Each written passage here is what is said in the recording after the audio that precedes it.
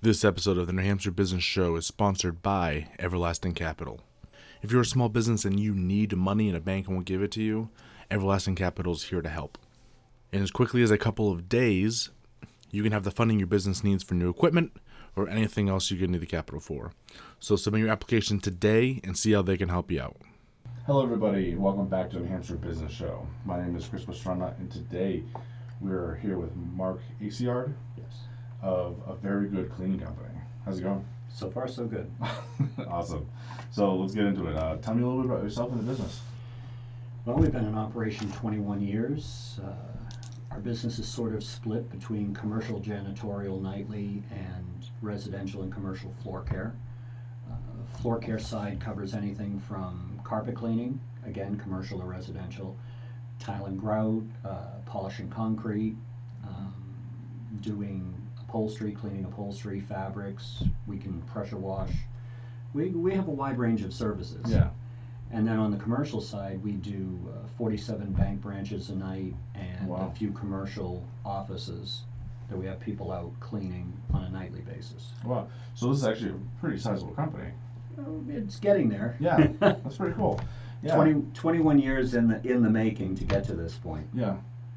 Yeah, it's good. I didn't know that because when you popped up on my radar, I'm like, oh, cool. You know, it looks Right. like a nice company, and the ones I'm used to are usually pretty small. Right. And so that's pretty cool. So, Well, we are. I still work the truck.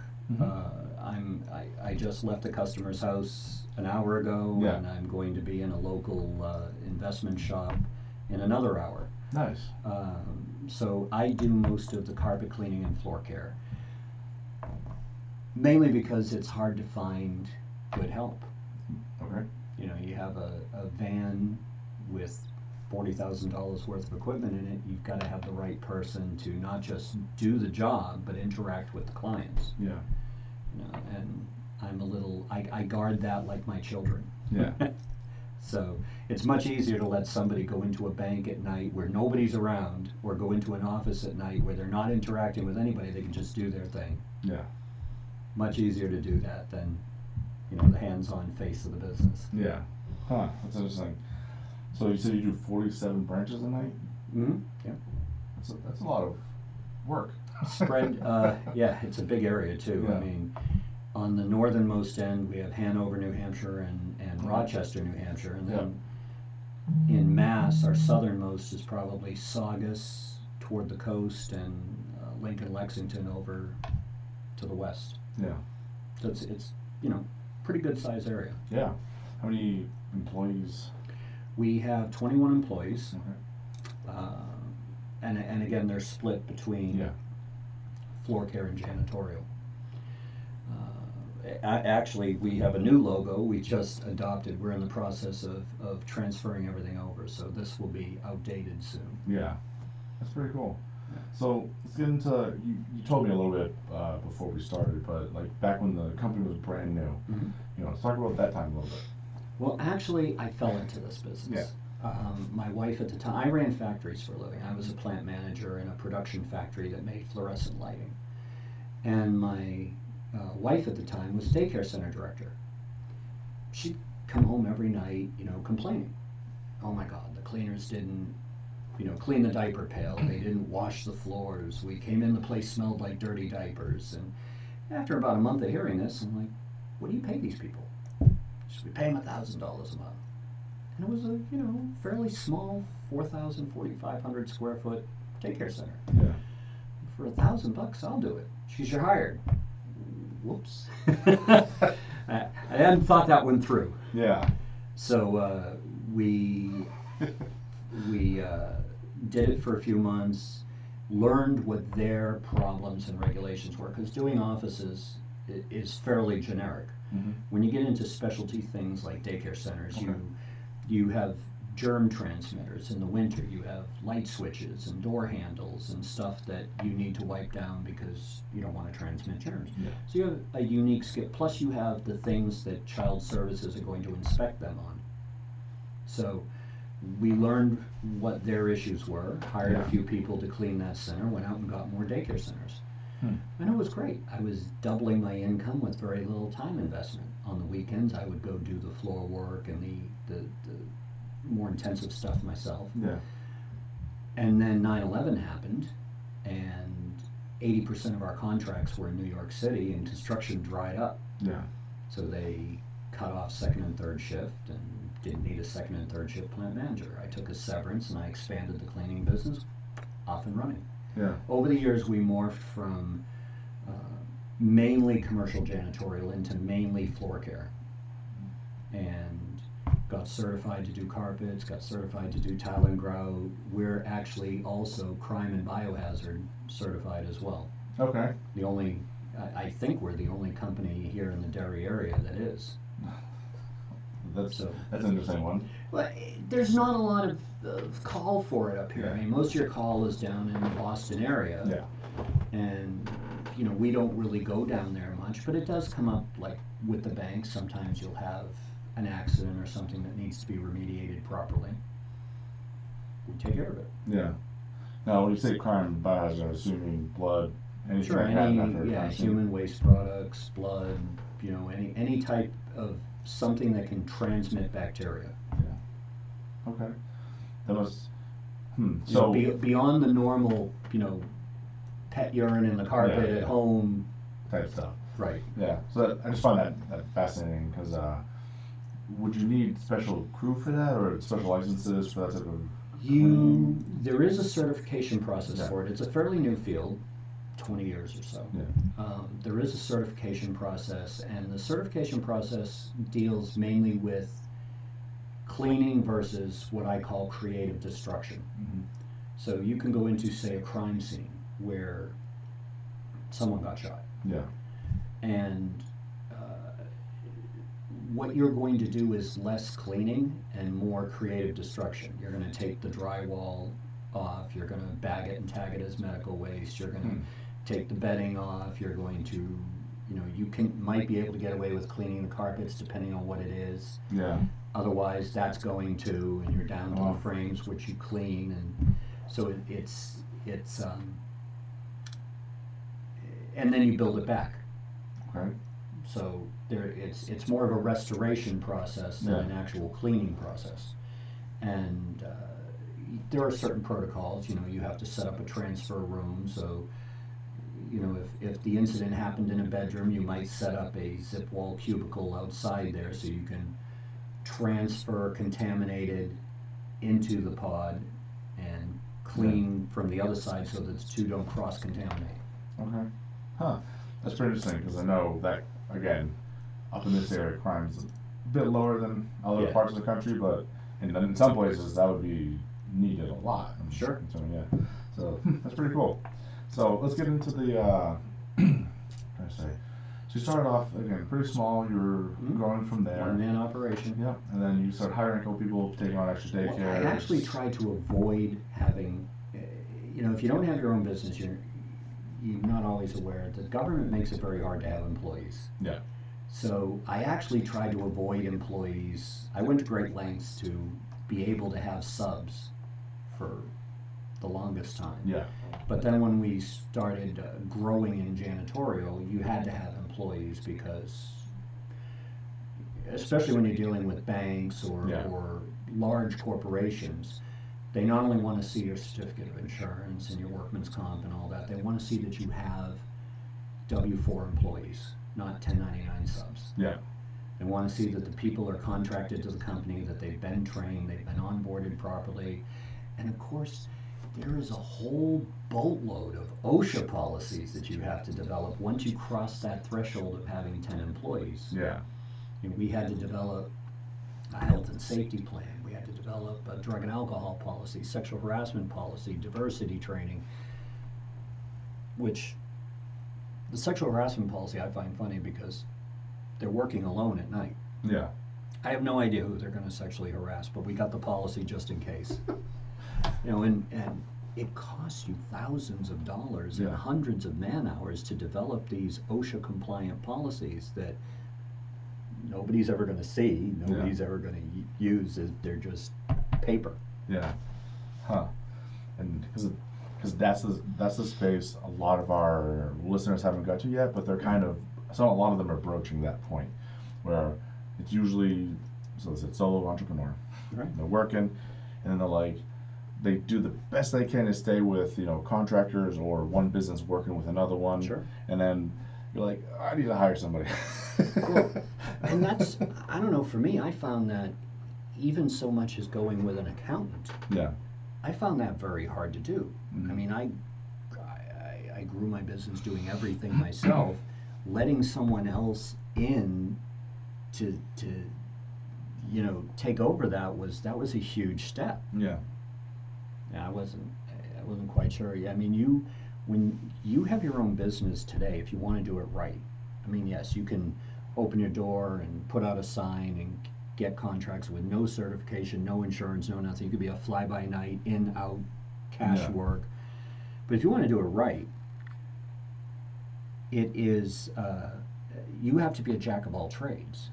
I mean, it's not enough to know your craft. It's not enough to know how to clean carpets or clean tile and grout. Or you have to know accounting. You have to know HR. You have to know the legal side of it. You have to know all these myriad little things, social media promoting, advertising, all these myriad little things that are going to play into your business. Because if you don't learn them, you're going to stay a one-man operation. Yeah. Making whatever you make to pay your bills, and that's it. You're not growing a business. You have a job. Yeah. Yeah, your job is just for you. Right. Yeah, it's a job. But I mean, if you want to grow it into something that at some point you can retire, whether a kid takes it over and keeps the business going, or whether you sell it, it has to be a business. Yeah. It can't just be me on a truck. Yeah. Because I get off the truck, everything stops. Yeah. and then you run into, like you said, you have 47 banks. You can't do that by yourself at night. No. There's a direct limit to your time. No, I can't even supervise them by myself at night. Yeah. I have to have one thing the military teaches you is a chain of command. Yeah. You have to create that in your own business. And it's kind of funny is you would know, people that have been in the military understand. I don't care if you got out as a sergeant. The military teaches you, even at the lower ranks, teaches you a lot of life skills that will come in very handy throughout your life that nobody ever thinks of. You could have been an 18-year-old kid managing $5 million worth of equipment. You had an inordinate amount of responsibility that no corporation's going to trust an 18-year-old kid to manage $5 million worth of equipment. Yeah. But I was a medic. I worked in the hospital. Mm-hmm. The respiratory therapy techs, $15-20 million worth of equipment is under their direct control. Yeah. They're 18 years old. Yeah. They've had a couple years of training. Yeah. But they've also had that sort of inculcation of responsibility that in civilian life just doesn't exist. Yeah. It's up to your parents or somebody like that to teach you. All of that comes in handy when you own your own business, because setting up a chain of command, finding people you can trust, finding people that are competent Yeah. and that are going to be little mini extensions of you. Yeah. And being able to delegate. That's my weakness. Yeah. That's my weakness. Yeah.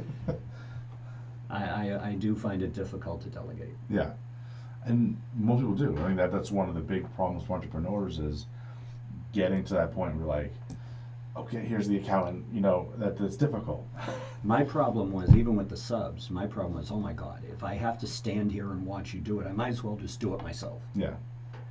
And you realize after a while, when you come home and your body's wrecked and you've worked 16 hours a day, that you've got to step back, you've got to teach them, supervise them to make sure they got it, and then step back and watch them do it to make sure that everything's going to be okay, that you can actually not show up one night and they're going to be able to do what you train them to do. Yeah. And it's like a very gradual backing off process. Yeah. The umbilical only stretches so far before it snaps back. Yeah. Yeah. And then you learn to trust them. Right. You can do this. I trust you to do it. Perfect. Yeah. And you hope they don't just quit one night and you're like, I've had that happen too. I actually had, when we first started with the bank contract, I had this girl, hired her. She looked great on paper. She had been cleaning offices locally, and this was up in Hanover, New Hampshire, which is an hour and a half drive from here. Everything looked great. Showed her around the bank, She was fine. Showed her where everything was. Her first night alone, she walks into the bank. I get a text message that night. Oh my God, my OCD is going crazy. I don't know where to start this. It's just this. It's overwhelming. I can't do this. I left everything in the branch manager's desk. I'm sorry, branch manager's office. I'm trying to call her, text her. She's not answering anything. Yeah. Next morning, I get a call from the branch manager. She goes, Mark, your cleaner left everything in my desk, in my office. She left a note. I'm like, no, she didn't leave a note. And it basically said what she said on the text. So you can hire who you think is the best employee, Yeah. and you can trust them with everything, but until they actually are there performing the work and you get to audit it and see how it looks, you never quite know. Yeah. I like it. That's funny. There's always a risk up front. Yeah. It's always that chance. Yeah. Oh, that's awesome. So if people want to learn a little more about you and the company, what you do, how they reach you. Well, we have a website. It's eponymous, A Very Good Cleaning www.averygoodcleaningcompany.com. Mm-hmm. We're on Facebook, A Very Good Cleaning Company. I don't do much with Twitter or any of that. We are on Instagram, although I'm still learning Instagram and feeling my way about. Yeah. I find that less useful because I can put up pictures of my work on Facebook. I don't understand why I need to put them up on Instagram as well. So I'm still overcoming that natural aversion to it. Yeah. I had to explain to my son that no, business does not need a Snapchat or a FaceTime. We're good. All right. Yeah. You know, especially my type of business. Yeah. You know, if I was a public speaker, maybe. All right. Okay. Yeah, and then an influencer, any of those things. Right. Yeah. But, you know, cleaning carpets, no. I can put pictures of work, videos, before and afters, all that. I can put that up on Facebook, put it up on the website. Yeah. We are the only carpet cleaning and floor care company in New Hampshire with 424 A reviews. We work very hard. My name's on the door. My customers have my number. It's on my hip 24/7. So I take that very personally. I worked very hard for those for those reviews. Yeah. Other than that, we're on the local pages, bringing Derry together, Wyndham Business, Salem Residents. We're on a lot of the local pages. A lot of my customers will, you know, somebody puts up, you know, can you recommend a carpet cleaner? And all of a sudden there's a plethora of customers going, oh yeah, you got to call this guy or call that guy. Yeah. Awesome. And I try to answer them all personally. I try to answer all reviews and thank people for giving them. And you know that when reviews first became a thing. Yeah. You know, when to be honest, I wish the internet had been around 20 years ago. Yeah. The way it is today, it would have saved thousands of dollars in Yellow Pages ads. Yeah. But when reviews first became a thing, I was on Angie's List. That was my first real public platform where people gave reviews. And I'd read these reviews from other companies, and I'd be amazed that they'd get into a pissing contest with the customer. Yeah. Well, in my business, your customer is usually a woman. It's usually the woman of the house that calls. Mm-hmm. So if you're dealing with a woman who's upset, telling her she's wrong is not the right approach, even no matter what. Yeah. No matter what the circumstances of the issue are. Telling her, no, we did this and you're wrong, it's not going to win. And you find out with reviews that if people are dissatisfied, they'll tell 10 people in a heartbeat. Yeah. If you do a great job and they're over the moon, they may or may not tell someone. They may not expend the effort. Yeah. But if they're pissed, everybody they know is going to find out. So I would see these reviews and I'd see the business owner get on there and argue with the customer. You're in a public forum. Yeah. Millions of people can see, okay, in New Hampshire, tens of thousands of people can see this. Mm-hmm. And they see how you handle a dissatisfied customer. Yeah. You didn't try to smooth it over. You didn't try to make it right. You argued with her. You probably lost 20 other potential clients because you mishandled the situation. It's much, I'll give you a perfect example. My very first F review, I at that point I had like 100 A reviews. Yeah. I get an F out of the blue. And it happened 9 months after the appointment had happened. So I had been in this woman's house on April 5th on a buy one, get one coupon. I was in her house maybe 30 minutes. It was a $40 job. The review says, well, you know, first week of January he was here. The job was $1,600 and they took $800 up front. It took weeks to complete and it still wasn't right. And I've never been able to get a hold of them since. So I clean carpets. Yeah. Even if you have a 10-room house, I'm in and out of your house in a few hours. Yeah, it's not a weeks-long thing. Yeah. And sad to say, I've never had a $1,600 residential job. Yeah. But I called Angie's List and I'm like, this is obviously, she's confused me with a painter, remodeler, tiler, something. Yeah. He says, we don't take them down. You can rebut them. We don't take them down. Which I've learned to like because now there's no politics being played with the reviews you see. It is what you see is what you get. Yeah, that's why we don't edit or take down or anything. Right. And so I wrote a response and I said, you know, ma'am, I'm very sorry you had a bad experience, but I think you may have confused me with a remodeler, tiler, painter, whatever. I said I was in your home on April 5th on a buy one, get one coupon. I was in there 30 minutes. You know, I'm very sorry you had a bad experience, but, you know, next time you need your carpets cleaned, please feel free to give me a call. Yeah. I've got more comments on the response to that review than I've gotten on the hundreds of great reviews that we have. Yeah. Because people liked the way it was handled. Yeah. I'll go to any lengths to make my customer happy because I want that good review. Yeah. I don't want them going out and telling people, you know, we did something did horrendous to the, you know, we painted the dog or whatever. Yeah, it's crazy. Awesome. Well, thank you so much. It's been really good.